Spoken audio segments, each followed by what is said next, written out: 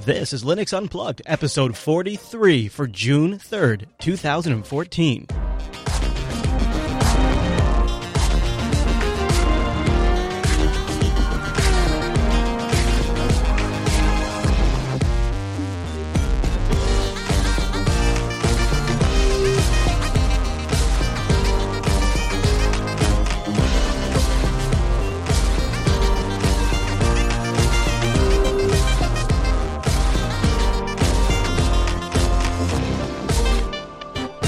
Welcome to Linux Unplugged, your weekly Linux talk show that has that fresh, minty flavor. My name is Chris. My name is Matt. Hey, Matt. So we're going to talk about Linux Mint 17 today. It was a release that came out over the weekend. And it's an interesting release because this one is the version that will be supported until 2016. And technically, it'll continue to get updates until 2019. Wow. Yeah, so that's a huge, they're going to base and continue to push, all new versions of Linux Mint until 2016 off this platform. This is maybe the biggest release they've ever had. I don't know. I don't know if that's maybe overstated. It might not be, actually. It feels that way. I think that's a safe bet. Yeah, and so I've had it running here. I've also been trying out Cinnamon on some of my Arch boxes, and the Mumble Room's got it installed, so we'll talk with those guys about it. And then also, if we have time after that, and I think we probably will, Matt wrote up an article on Datamation about, essentially asking, are Ubuntu derivatives possibly a bad thing? And Aaron Saigo on Google Plus today asked the question, what has Mint accomplished in terms of furthering desktop adoption and things like that? And the two questions are kind of being raised at the same time. Both are valid points, and I think we'll have a conversation around that. And then last but not least, developers have been complaining about something that I hold dearly on the desktop, and that's OpenGL. And I feel like this is one of those cases where sometimes developers just complain, and they jump on a bandwagon when they're not fully informed on a topic, and then it just turns into a giant circle jerk. And right now, OpenGL is in the crosshairs of apparently every developer out there. So if we have time, we'll get to that towards the end of the show. But Matt, I want to start with some feedback. We got something kind of neat going on. This is more of an FYI heads up for folks in the Jupiter Broadcasting community. If you're going to Southeast Linux Fest, we have a thread in the Linux Action Show subreddit where we'd like you to check in. Our crew is going to be down there, Q5Sys and Noah and some others. I don't know who all is going officially. I think Blaster might be going too and a few others.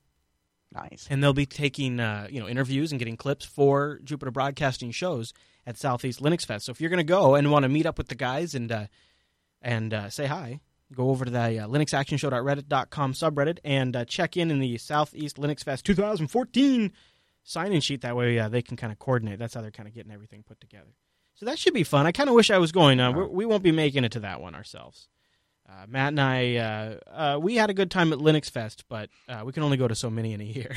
So true. Yeah. So true. Okay, Matt. So speaking of Linux Fest, Jared writes in about Texas Linux Fest. He says, hey, Chris and Matt, I'll soon be attending my first Linux Fest right here in Austin. After watching your coverage up north, I decided to look for one near me.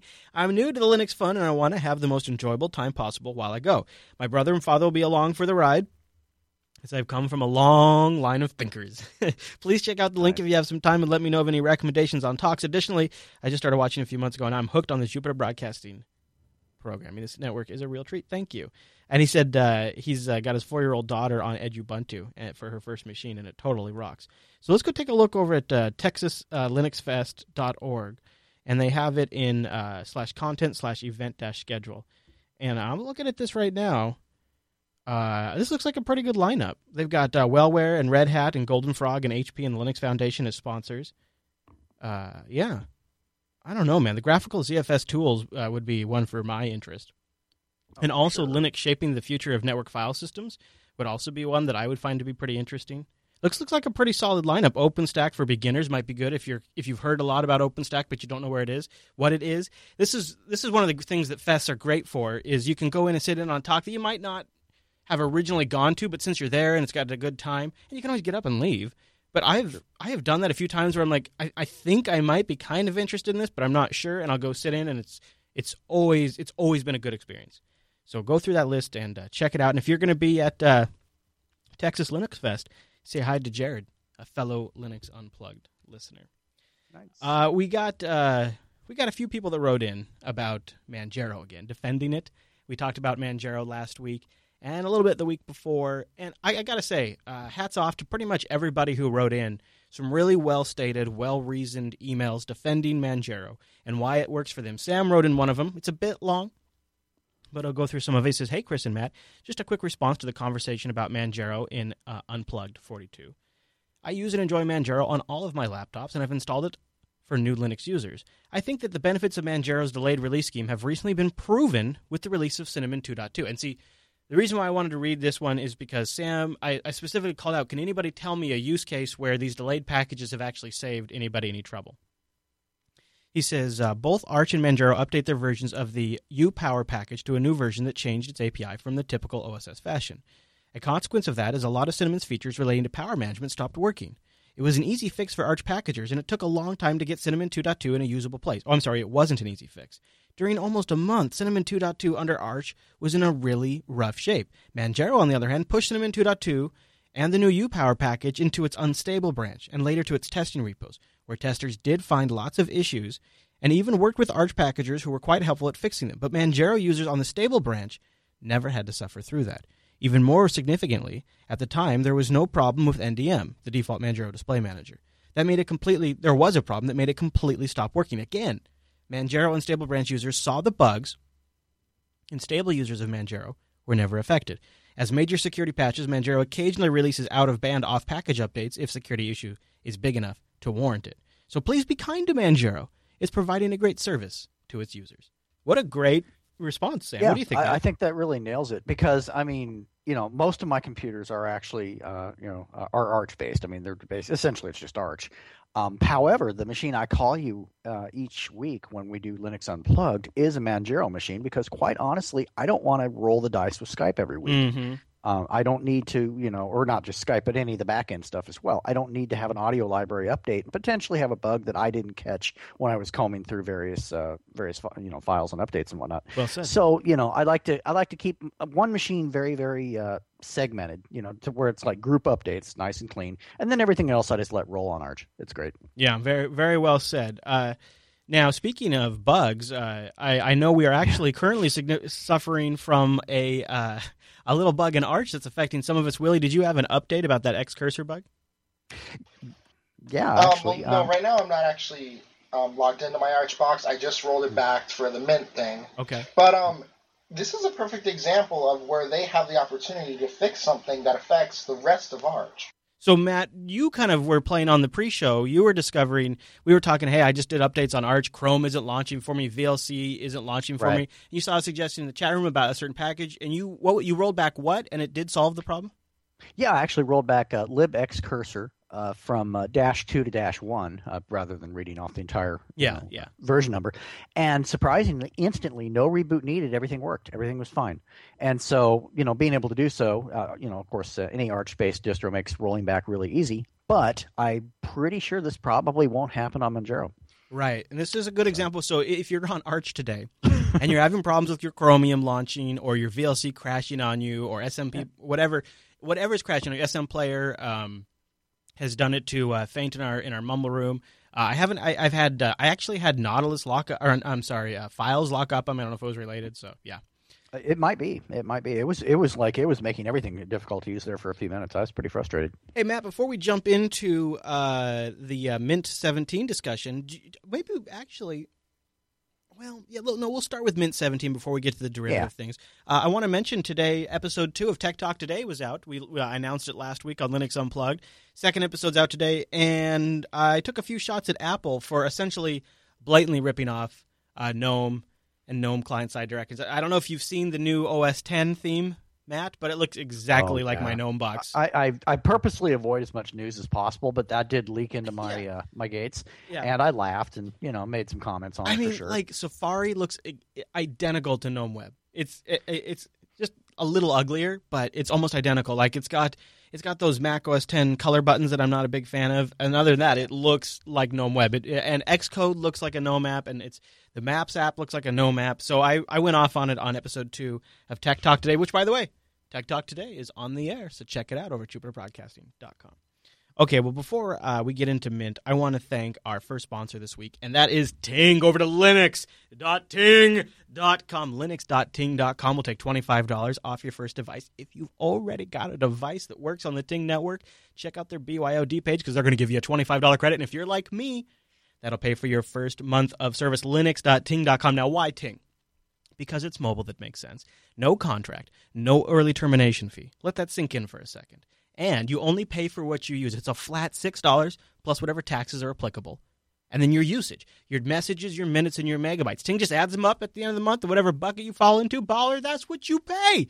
You're not paying into like a $120 contract that maybe this month you got $40 worth of your minutes and maybe $50 of megabytes. How does that even break down? How do they even decide what to charge you for that? Whereas Ting, it's just flat rate and it's all listed out right on their website. And they have so many great devices now. So many great devices. But if you go to linux.ting.com, go check out the Nexus 5, $350 shipped from Ting. This is such a great Android phone. This is the Android phone where if you're like somebody, either you want one of the fanciest phones out there right now, this is still a great phone, but I actually think if you bought this phone, this would be a phone that would last you for several years. And I was talking with Fate earlier today, and we were talking like one of the reasons I bought it and one of the reasons he's going to be buying the Nexus 5 is this is also the phone that all of our favorite alternative mobile operating systems are starting to target. There's essentially, if you've heard of that operating system, there's either an image or about to be an image for the Nexus 5, and it's why not pair that with a great network who respects you as a customer. Linux.ting.com. Go check them out. They've got no-hold customer service, an incredible dashboard to manage your account.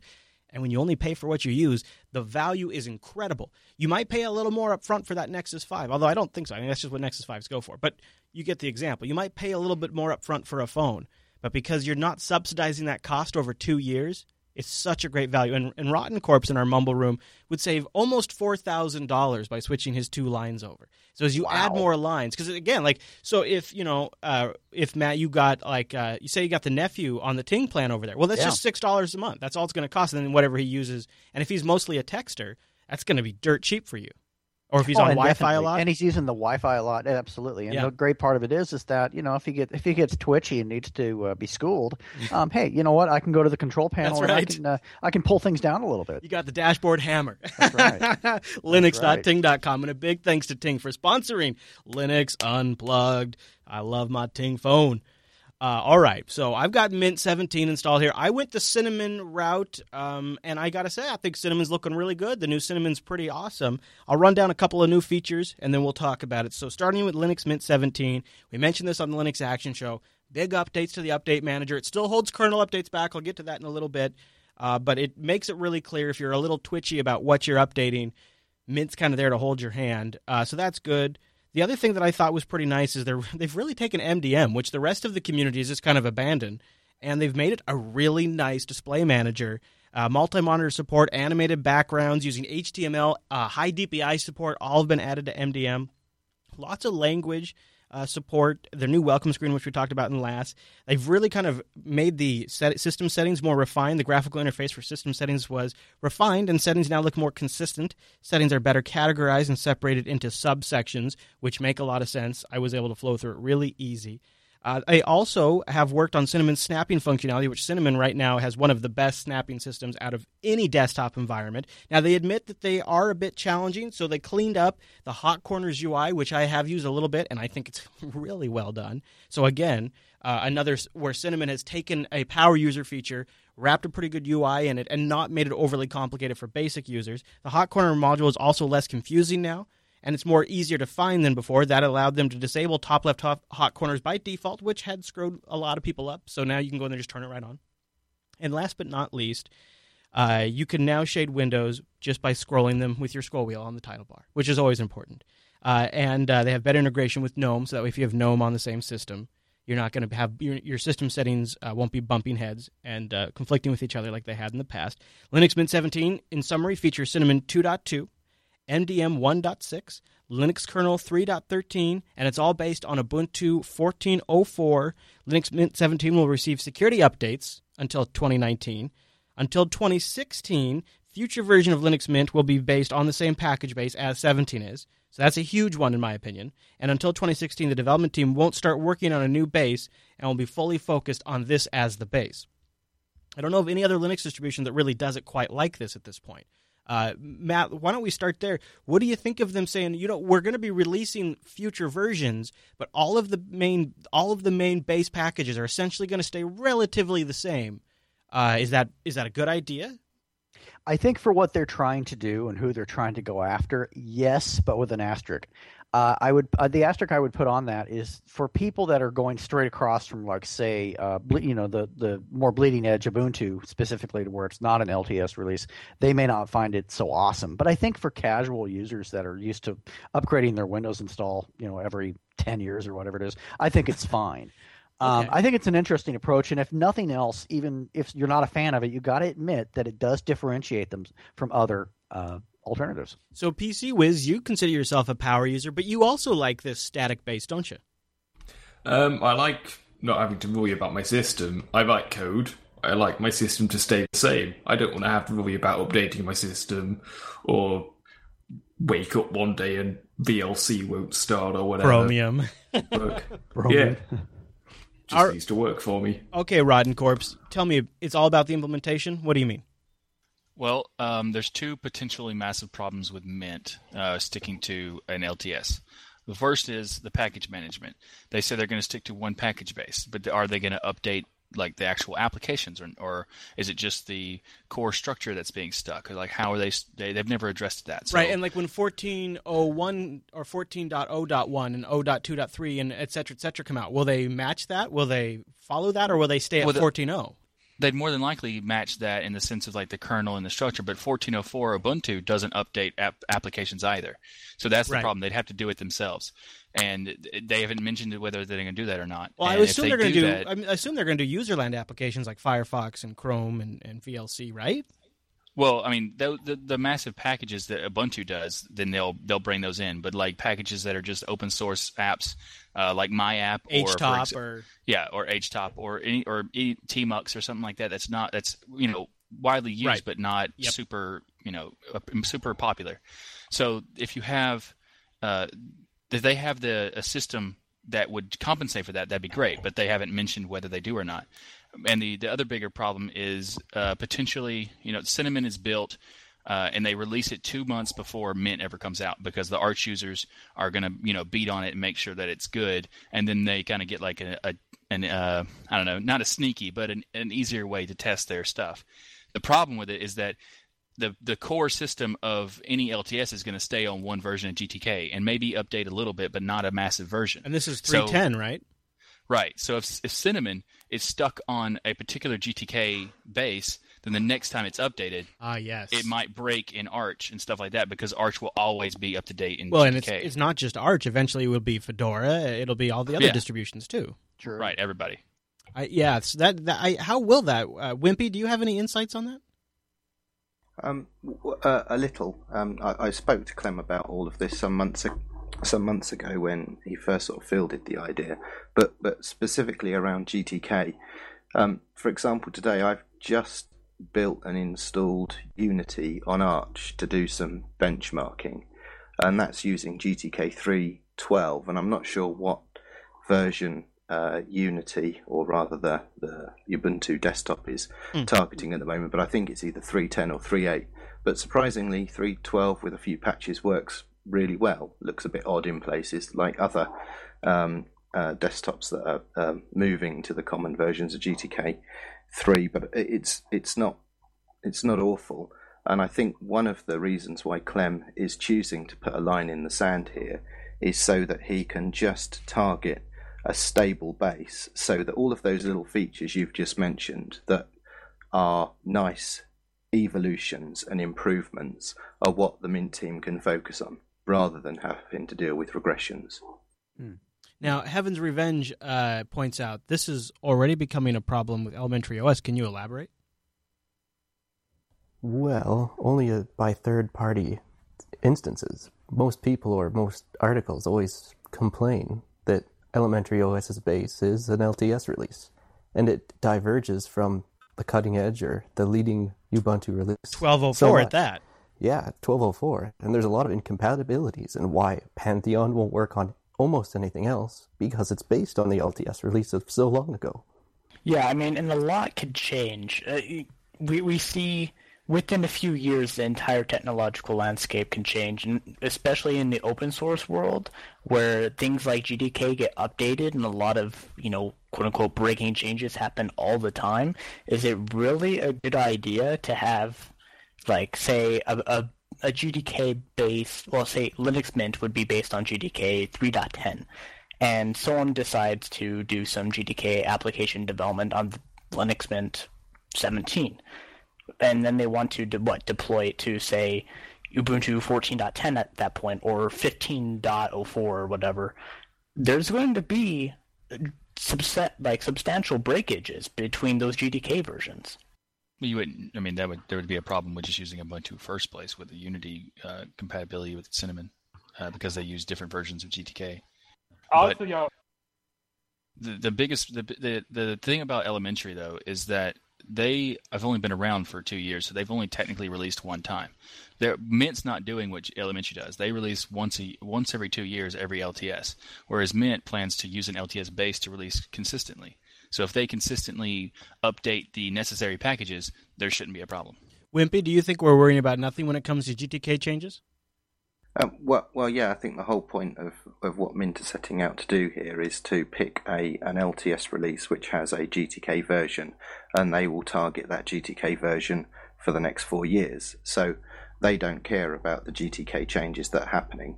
When I discussed this with Clem, he did make the point that yes, the Arch users and the Cinnamon package maintainers for Arch may well find regressions and issues, and the Mint team will address those as it's brought to their attention, as they have done, for some time now. But it isn't their primary focus. Their primary focus is going to be revving the Cinnamon desktop environment and bringing new features and improvements to what is a stable underlying platform. Well, and I could see if there's a transition taking place between traditional Unity desktop and the new Unity 8 desktop, and maybe that's not whatever. Maybe some people won't like some of the new apps or whatever it is, and Mint could come along and say, "Look, we've been here for years. We're super rock solid, and we've just been polishing the Cinnamon desktop." I mean, they could be in a really, really good position. And plus, like the chat room's pointing out, it's not like Clem can't reevaluate plans if things don't go swimmingly 2 years down the road. He can look at his, outline and go, well, you know what? Maybe it's time to reevaluate. Or maybe the Linux Mint Debian edition, because that continues on. Maybe that gets to a point where that's particularly interesting. Riley, I wanted to let you get your point in about Mir. How do you think that plays in? Yes, because a lot of people a while back were worried what's going to happen when 14.10 and 15.04 goes Mir. So what is all the other distros based off of Ubuntu are going to do? Maybe that's what Clem's thing is. You know what I'm going to do? Yeah, I'm going to sit out for a couple of years.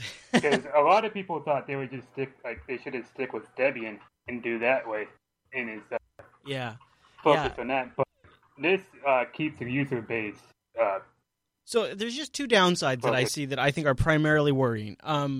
Number one, I still believe the number one users of the Linux desktop are of a technical variety, so package currentness is important to what I believe to be the vast majority of actual people who use Linux on the desktop. There's probably lots of people, probably a great percentage of people who dronelessly use their machine and don't even realize what operating system it's running. But people who are actively engaged and want the latest and greatest, I believe, represent the majority of the Linux desktop. So I don't know if Mint's going to be appealing to those people, but there is always the people who don't care. There is always people from that really technical crowd who move themselves into that group as life gets busy or for whatever reason. So you can still satisfy that niche, and that user base is always growing as new users come in. So I'm not saying it's a failed strategy, but I'm just saying it probably won't appeal to overly advanced Linux users. The other thing I'm worried about is it seems like the long-term success of Cinnamon would be dependent on the adoption of Cinnamon in other Linux distributions. Now, maybe that's crazy to me, but it seems like if you don't have a relevant desktop that at least has a large enough user size,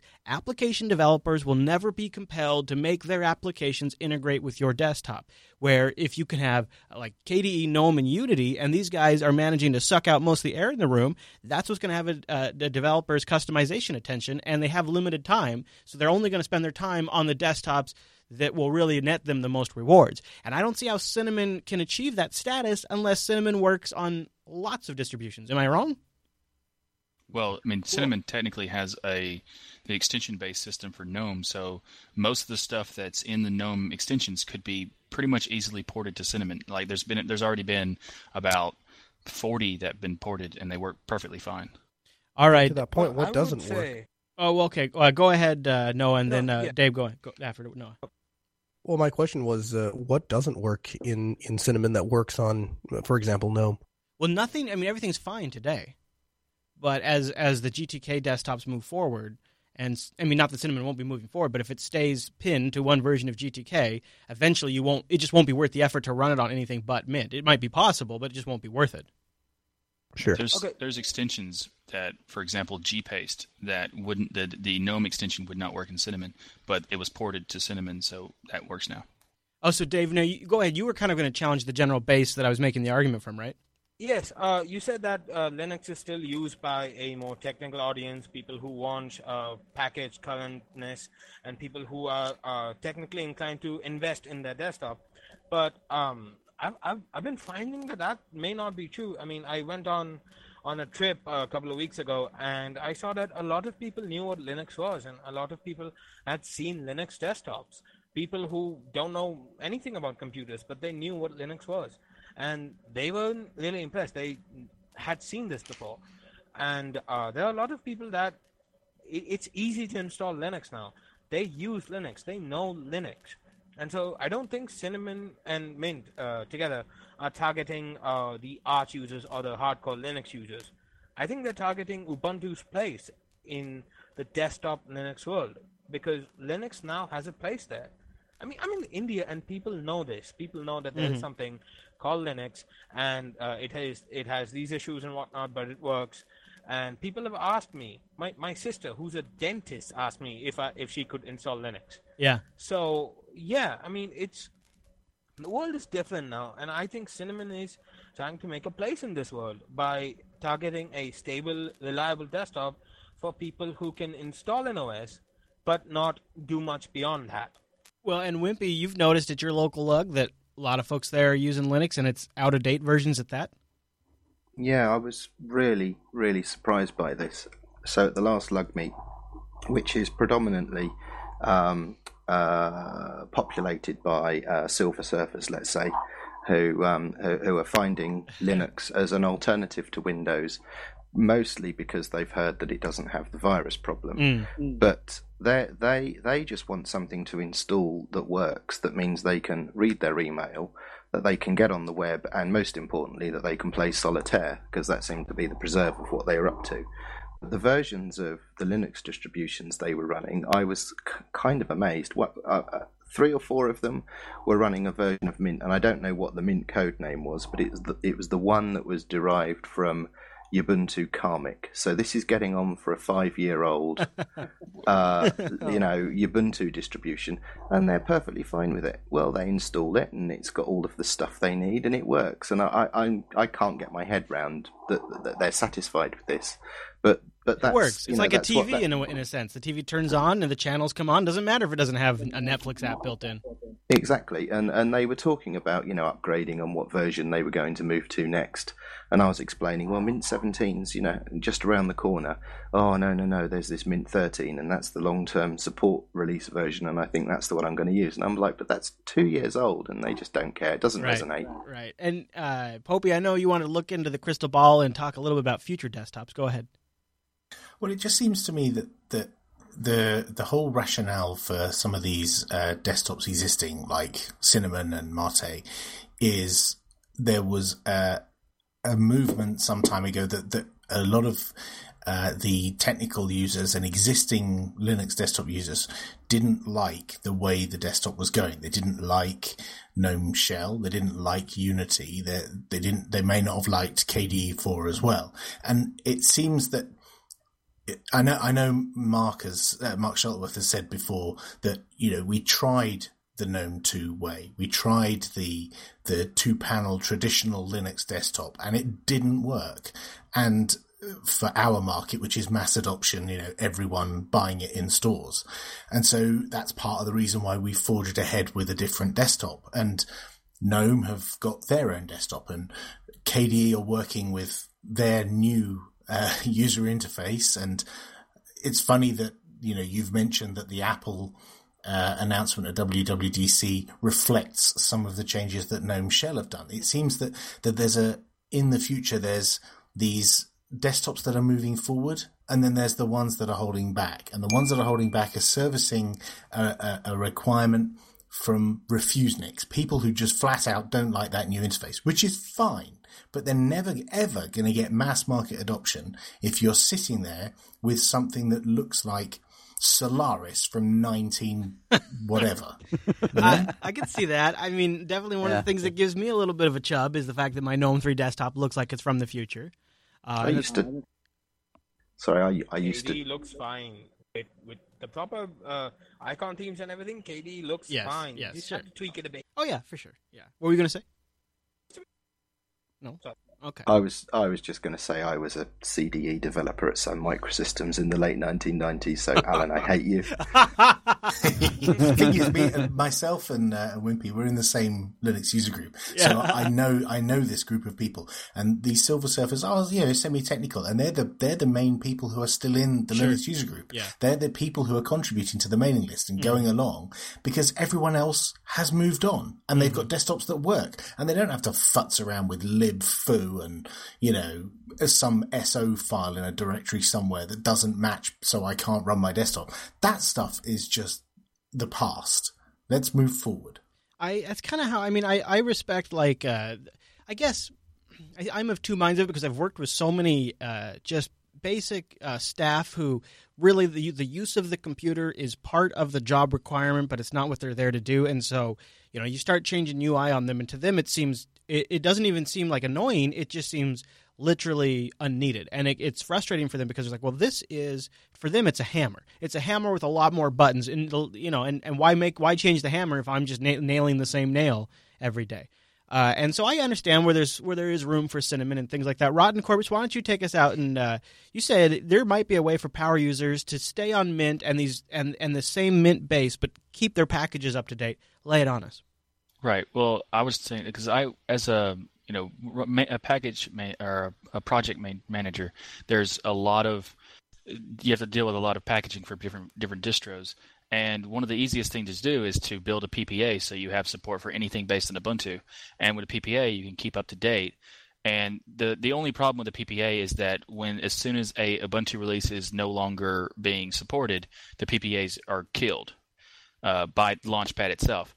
But for the LTS, as long as they're being supported, you can just continuously get updates and updates. So if Mint did some kind of PPA management solution for their packages, they could just do that instead of having to have a completely separate repo.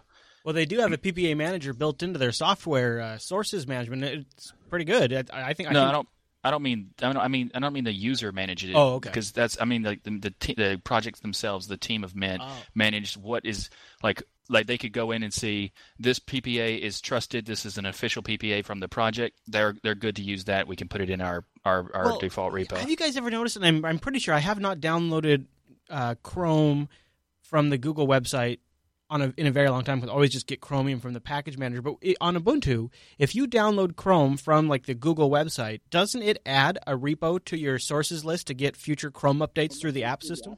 Yeah, right.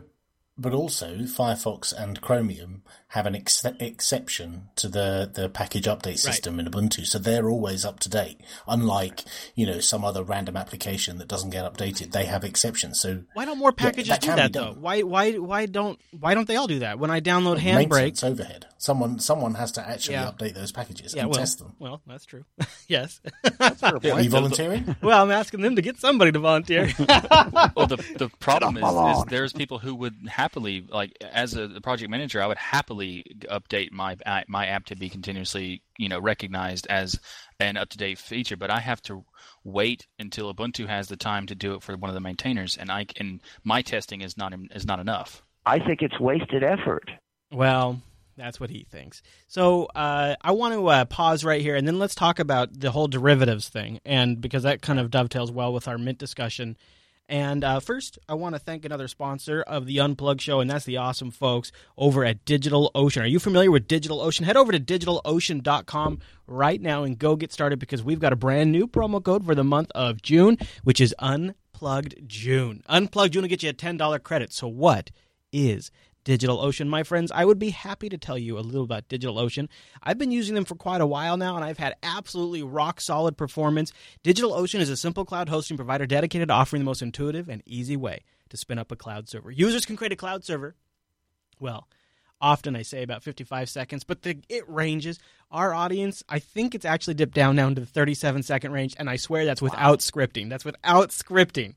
37 Wasn't it 40 something before? Boy, yeah, that's crazy. I know.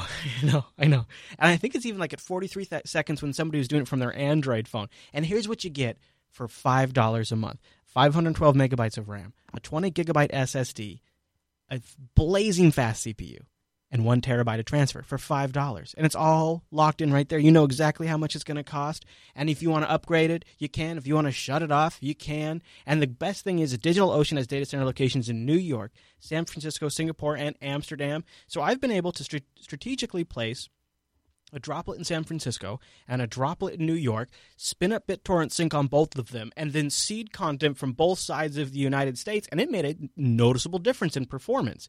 And I think the great thing about DigitalOcean is that awesome, simple, and intuitive control panel, which power users can replicate on a much larger scale with their straightforward API. I have to say, if you haven't tried out DigitalOcean yet, you're really missing something. Unplug June to get a $10 credit. Then you can try it out for 2 months on your own to see what you think. Fire up a BitTorrent sync, an OwnCloud. Set up a website over there and try out their backup systems with their droplet. Create a system, get it all configured just the way you want, and then deploy it again and again and again. DigitalOcean makes so many of these functions that used to be really challenging. I used to be able to charge my clients hundreds of dollars an hour to do. They now let you do it in their awesome dashboard, all sitting on top of KVM powered by SSD drives connected to Tier 1 bandwidth. DigitalOcean.com. Use the promo code UnpluggedJune. And a really big thank you to DigitalOcean for sponsoring the Linux Unplugged show. I have endless uses for this, you guys, and you can too. You'll be surprised once you get it running, even in the first 2 months, how necessary to your life it becomes. It's like if you've ever gone from like not having a car to then getting a car, and you're always like, "How did I live?" But or the cell phone, like do you remember Wi-Fi. A time with Wi-Fi? Like there's these technologies that come around. I'm like, wait a minute, how did I ever get any work done without this? That's DigitalOcean for me. DigitalOcean.com, Unplugged June. Okay, Matt, you had a piece that you wrote for Datamation, and you said, are Ubuntu derivatives a bad idea? That's the headline, and it starts out with, when most people think of Ubuntu derivatives, they usually categorize them into Ubuntu with a different desktop environment than Unity category. However, according to Ubuntu, they refer to Ubuntu-based distros with different desktop environments as derivatives, as well as distros using their own tools, apps, goals, and customizations. I think that's a great point. In fact, later on, you mentioned that that a lot of times Mint users will go seek help in Ubuntu forums, and the Ubuntu forums isn't necessarily very receptive to that. So did you kind of make the argument here that maybe derivatives aren't a good recommendation for new users? I think it's very case by case, and probably the best use case scenario I have for something is if you have someone that's, let's say they're a Windows XP user and they're looking to make the switch. They're very set in their ways. They don't give a flying rip about what's bleeding edge. They want their launcher where their launcher is supposed to be. They want their Firefox, and they want to get it done. That's probably a Linux Mint person. However, if you have a Windows 7 user who is fluent in all desktops, been using Windows forever, doesn't really care about how the desktop looks, wants something a little more bleeding edge, a little more robust, I guess you might say, Ubuntu is probably a better option simply because of better compatibility, a bigger user base, and they're able to drill down a little deeper. That is really my underpinnings of it, is that if you're looking at PPAs, Mint isn't always going to be your best experience. I've based that on my own experience and based that on my own research. So on G+, on G+ this morning, like literally like at 4 a.m. in the morning, Aaron Saigo posted on G+, in the comment threads of one of his posts, he said that, he does feel like sometimes these derivatives sometimes are good in some cases, and in some cases what they actually do is dilute the talent pool and reduce our focus as a community and slow us down as a whole from moving forward. And I wonder, too, if maybe derivatives aren't a bit like that. If people, instead of working on the derivatives, were working on the main upstream distribution, would that not have made that upstream distribution that much better? I think it depends on the viewpoint. I think from a developer's viewpoint, I agree with him. I think from an end user's viewpoint, I completely disagree. So I think because from an end user's point of view, they want to be able to have choice. They want maybe they want to go with a KDE desktop. In that case, you would actually go with a derivative, not a customization.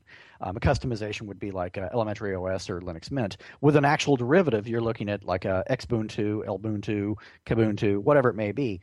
That way, you're getting that true Ubuntu base, a much more pure Ubuntu base without all the extra stuff put over the top of it. So, Rotten, do you think people show up first as a contributor to a distro and then get put off and go start their own?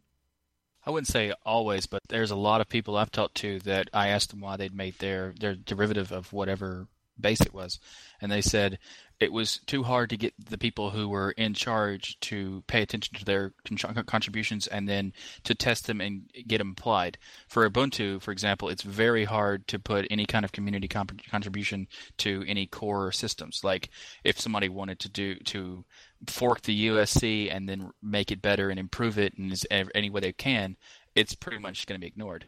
And Dave, I think I agree with you, too. It's sort of hard to pin down what exactly is a respin versus a derivative or even a distro, right? Exactly. See, Lon Cobbs and I have this conversation often, and when you say it's a different distro, like, for example, say Elementary or Pingai, is it actually a different distro? Is there I'm asking, is there a core difference between the libraries they use, or is it just Ubuntu with a different desktop? Because that's not true for Cinnamon. Mint and Cinnamon work very well on a machine where Ubuntu wouldn't. But I think if I put Elementary on a machine and Ubuntu on a machine, there wouldn't be too much of a difference, except maybe in the Pantheon, in how many resources the Pantheon desktop uses. So we need to say that, okay, this is a derivative, and this is just Ubuntu with a reskin. There's a difference between the two. Is what I'm saying. Popey, I want to pick on you because I'm sure coming from the Ubuntu side of things, you guys must see this come up quite a bit. Folks are running a derivative of Ubuntu and they come to get support. Is it a problem? Do you think it's maybe, and I know you're not speaking on behalf of Ubuntu or Canonical, but do you think maybe it's detracted resources from the upstream project, in this case Ubuntu or something like that? It's tricky.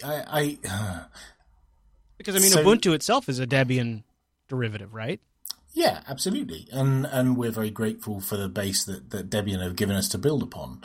And just to pick up a tiny nitpick, the Kubuntu, Ubuntu, and so on are flavors. So we consider those blessed derivatives. They're called flavors. A derivative is something that is separate from Ubuntu, and you can usually recognize that by the fact that the packages that they come pre-installed with don't come from the Ubuntu archive. So, for example, Mint has its own repository with their desktop in it, whereas Lubuntu, everything that ships on the ISO image came from the Ubuntu archive.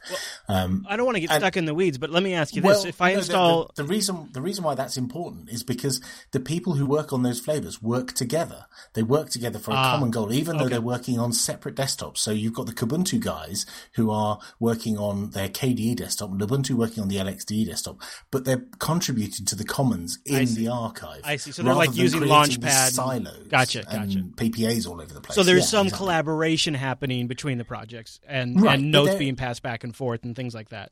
And they collaborate in team meetings and so on. But there is certainly, I would agree that sometimes you do get people who come along and say, I would like to contribute in this way.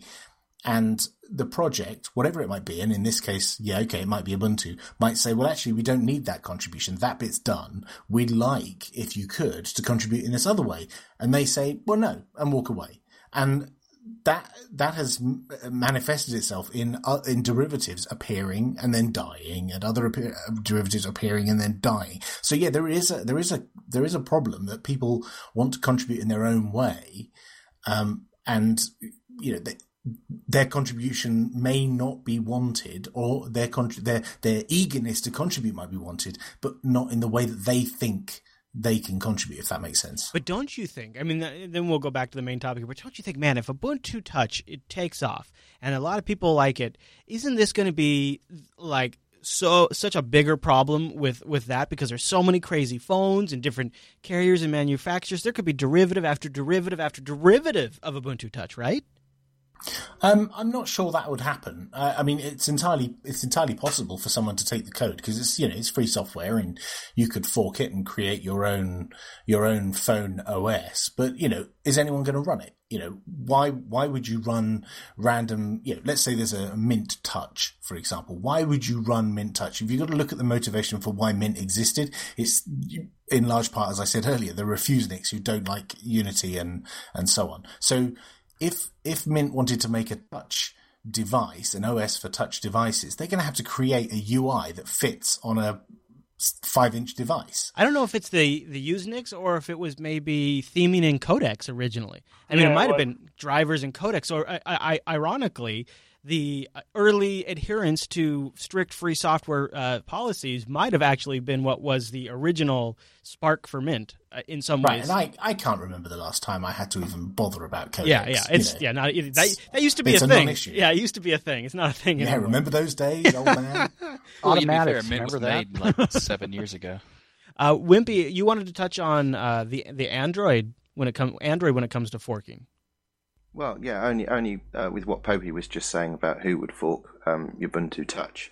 Well, we just have to look at all of the OEMs that have effectively forked or customized Android with their own skins, themes, UI enhancements. I mean, just about everyone releases with their own take on the Android user interface. So why would Canonical think that the OEMs aren't going to do that again? Plus, forking in OEMs. That's why all of our mobile carriers just suck for updating Android. They are its own fork. It's very difficult for anyone to contribute to Android. Anyone outside of Google to contribute to Android. So, whereas we've got people from all around the world contributing to Ubuntu. It's very open. Everything's free software. It's not like Android where they throw it over the wall when there's a release. Ours is ongoing all the time. So it's a lot easier for OEMs to get involved. Also, sometimes some of the Android forking, like I would say probably Amazon's case, is also a competitive fork. They don't want Google to be in control because of the size of Google, and Google's already existing monopoly base, which is not really. In fact, that's sort of Canonical's advantage. We're not Google, but we can still pull this off, and that's sort of like that's not a lot of other people can answer that.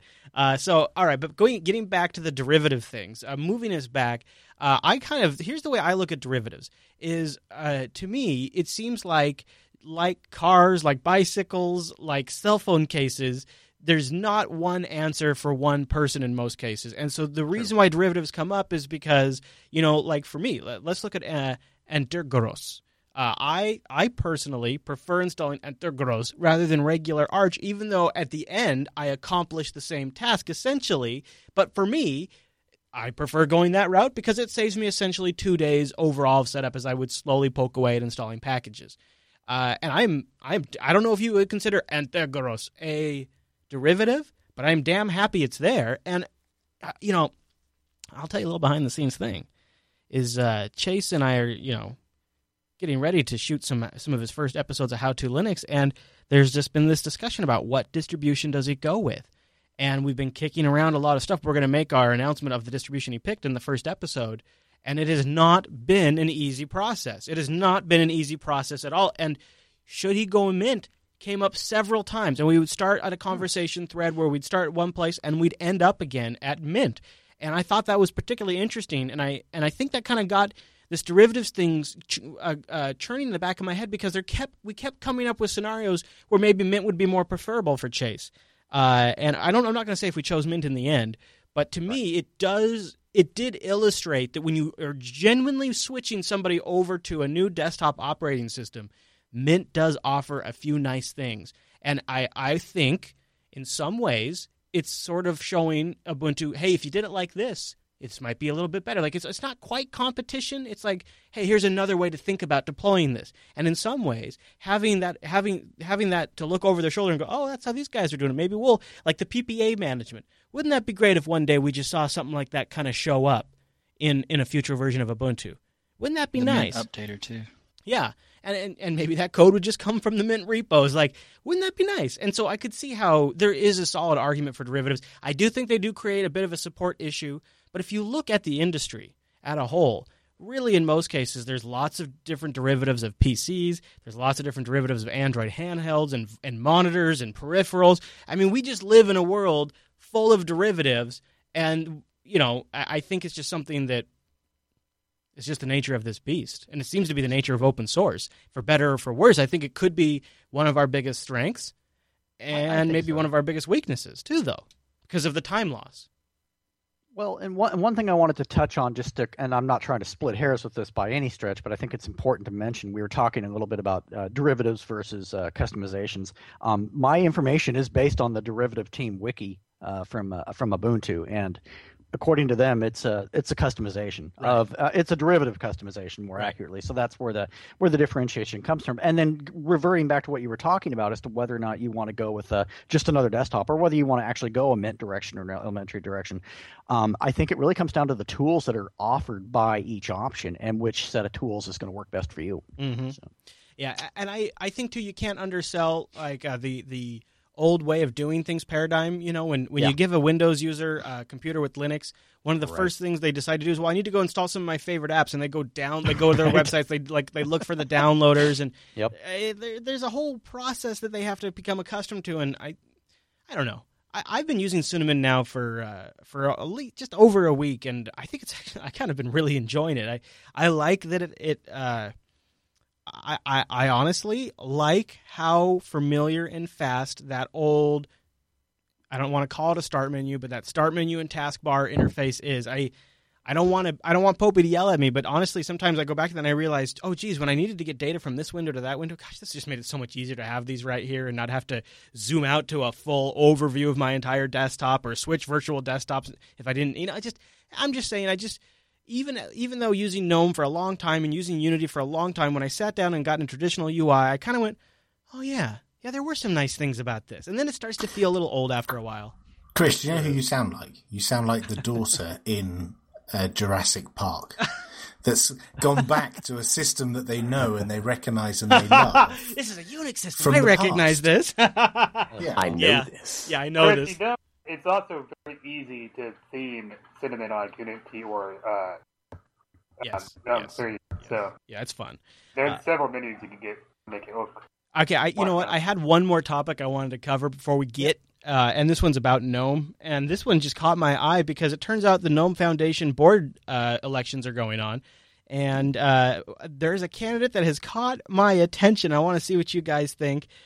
So here's the headline. A candidate vying to become one of the directors of the GNOME Foundation has raised issues of Red Hat's domination of development of the GNOME desktop project, claiming that for the last several years, this is a direct quote, Red Hat wants/needs have trumped what anyone else wants/needs, including the larger user base of GNOME. This is Emily, and I think you pronounce her last name Goiner. I'm not quite sure. This was in an email thread where she was declaring her candidacy. Voting for this board of directors with its 11 people. There's 8 posts that are open. It's ongoing and will continue until June 8th, and then they will declare the elections on June 10th. And there's a couple of choice quotes from this. In her candidacy statement, she wrote, "It is my opinion that GNOME has strode too far towards a corporate-driven project and away from its community-led roots. As of now, GNOME is, in my opinion, too beholden to a small handful of large corporations and forces the project to ignore large swaths of users' preferences to them. The end result being that GNOME has lost a tremendous portion of respect and goodwill in the wider free software community. As a member of the GNOME board of directors, I will actively work against this tide and towards the more open, community-driven project that GNOME once was, and I hope will be again. I have been a long-time user of GNOME since the 1.x days and an active contributor for the last 2 years." Now, how about that? She goes on to say, yes, You are part of the community, but you are being paid by a large corporation to work on it. And as a result, you are beholden to them at least as much to the rest of the community. Red Hat is not the only thing that matters in the GNOME world, or it shouldn't be. But for the last several years, Red Hat's wants and needs have trumped what anyone else wants or needs, including the larger user base of GNOME, which is what I believe has driven it to fracture into so many desktops over the last 4 years. We need to make sure that the people who aren't working for Red Hat have a say. Make sure that people who aren't being paid to work on free software have a voice. Sure, those of us who are not currently paid to speak up on mailing lists, but those of us who are not currently paid do speak up on mailing lists, but we're mostly ignored. This is what's driven so much of the community apart. This is the problem. Wow. I completely agree. Actually, that was really well said. She's got my vote. So how? Yeah. I mean, is got, GNOME being the street cred and everything? Is GNOME being ran into the ground by the Red Hat? Why would Red Hat do that? Is that really what's going on? I would say that happens with most projects. Yeah. Why does Red Hat care about a desktop? Well, they have a corporate desktop that they make a good amount of money on. That's, a lot of times, like when you see people using Linux in Hollywood production, those are sitting on top of Red Hat desktops. So it's a potential issue, right? If a company gets involved to the point where their needs come before users, and some would argue it's a real issue, but in the open source community, as long as all their code is open source, that you can fork, and I don't think forks are a bad thing, because in any project, when you get too many developers working on the same thing, they have different ideas about what you should do. So she argues that having GNOME fracture into, I'm guessing she means Cinnamon, is a bad thing, but I don't think it's a bad thing. They're trying to accomplish two different goals that meets two different types of people's needs, and quite frankly, love it or hate it, GNOME does something that none of the other desktops really do, a way of doing things that they just don't accomplish, and there is a set of users like myself that really enjoys it. So to say that they're screwing the pooch on this one just seems a little arrogant. Leave some room for some creativity. If they're really trying to brandish their corporate might at this issue, then that's when you start arguing about it, but not until then. And we wouldn't have GNOME Shell if it wasn't for a large part of the efforts done by GNOME developers that are backed monetarily by companies like Red Hat. True. Exactly. And that's what I was going to point out as well, is that if before we harp on Red Hat too much for saying, well, their interests come before the users, they're also contributing a lot more than most users contribute to the development. And like it or not, developers cost money. Right. Yeah. We're talking about the same kind of companies that invest, multi-millions, sometimes billions of dollars into funding Linux kernel development. We're not talking about, Microsoft sticking its greedy hands in somewhere and screwing with the UI. Wimpy, you wanted to point out, though, that it's not just Cinnamon that she's probably referring to, right? No, there's a number of candidates in these GNOME Foundation elections that have got similar sort of messages in their manifestos, and a common theme is talking about potentially unifying the traditional desktops. So Marte's been thrown in there along with Cinnamon, and to some extent XFCE also gets mentioned as well. And one of the candidates is talking about using GNOME 3 as sort of the skunk works, the let's go crazy with the design ideas, throw it all at the wall and see what sticks. And whilst everyone's over there experimenting with new design philosophies, then have something more stable and traditional for the corporate and enterprise market. And this is really what the discussion's about, is what's the desktop that you're going to put in front of enterprise customers going to be? What are they expecting? And I think that, last time round when they put the classic extensions into GNOME 3 for RHEL, it was kind of a vote of no confidence in new and shiny, that everything that's been done in GNOME 3 in terms of the enterprise market. Well, Willie, what do you think? Do you think the fact that Apple just pretty wholesalely ripped off GNOME 3's design might give a little extra credibility to those pushing the GNOME design forward? I mean, it's not the most used desktop for no reason. People like it. And if people like it, is it really that bad? Well, and I don't know if I agree that Apple copying the design validates it, but I think it does give those designers another quiver as these elections are coming up, and there's this, hey, let's integrate more traditional functionality back into GNOME. Right as all of that's reaching a peak, boom, Apple drops Yosemite on everybody's face, and they're ripping GNOME off, and it to me seems like a signal that is probably a good UI design direction, at least. Another shop that is well known for its design aesthetics thinks so, and I think that is at least a quiver in their cap or whatever you call it. And I think to them it sort of came just at the right time. I think it's just an unfair representation of the break from 2 to 3, and then everybody in 3 is so much better. GNOME Shell 3.8 was getting so much better, and then now with 3.12, it's quite awesome. But people are still with the stigma of when it broke the first time. Yeah, it kind of feels same like with Unity. Yeah, exactly. It feels like it's the Unity thing all over again. Like you wrong them once, and there's no going back from that. Well, it's not. Well, the weird thing is, there's basically every DE has done that. Like KDE, for example, when it switched to 4, so many people hated it. I feel like they've recovered and now from that, everybody though. loves it. Yeah, but they very carefully manage that over time. And Unity, I feel like that same amount of time now has passed, and Unity hasn't fully recovered from the public perception. I'm not saying whether it's right or not, but the perception of it. I think they should, if they could figure out a way to make the extensions universal, to not break between updates. Yeah. Then Unity or GNOME 3 would be the best desktop, hands down. Well, there's still a design phase right now. So as soon as they have that, the global aspect is they're changing so much between every version that global aspect can't really work yet. But when they get the foundation solid to where they want it to be, their goal is to have those global. Right. Yeah, I'm not really hearing anything from board members about, having some sort of plan of, introducing some sort of compatibility layers for, extension developers and, widening it to, a wider developer community. It just seems to be, shame our monetary backers and the people that, pay us money to work on this desktop environment. So, is it weird that I kind of feel like that the manifesto was more like a politician style? No, I mean, it felt like it does kind of feel like it, and I kind of agree with the chat room too. I don't follow it super closely. I haven't been there to witness the the push that Red Hat might give. I don't doubt that is a real thing though. I'm not totally sure if it's a bad thing, if it is a real thing, and how bad it is. It does feel like maybe it's a little bit of a politician spin too. I mean, hey, politicians got to spin. That's their job. And it's something I'll be watching, so they'll announce the elections on June 10th. It would be interesting, if the elections happen and some of these folks calling for, let's call it a more conservative desktop, do get elected, will GNOME change? Or will it continue on its current course? And depending on what we see, that might be the long answer to this question, is Red Hat really behind what the GNOME desktop's doing? Because if nothing really changes and things continue on, even though these folks get elected, then it probably would indicate that Red Hat's really the ones pulling the strings.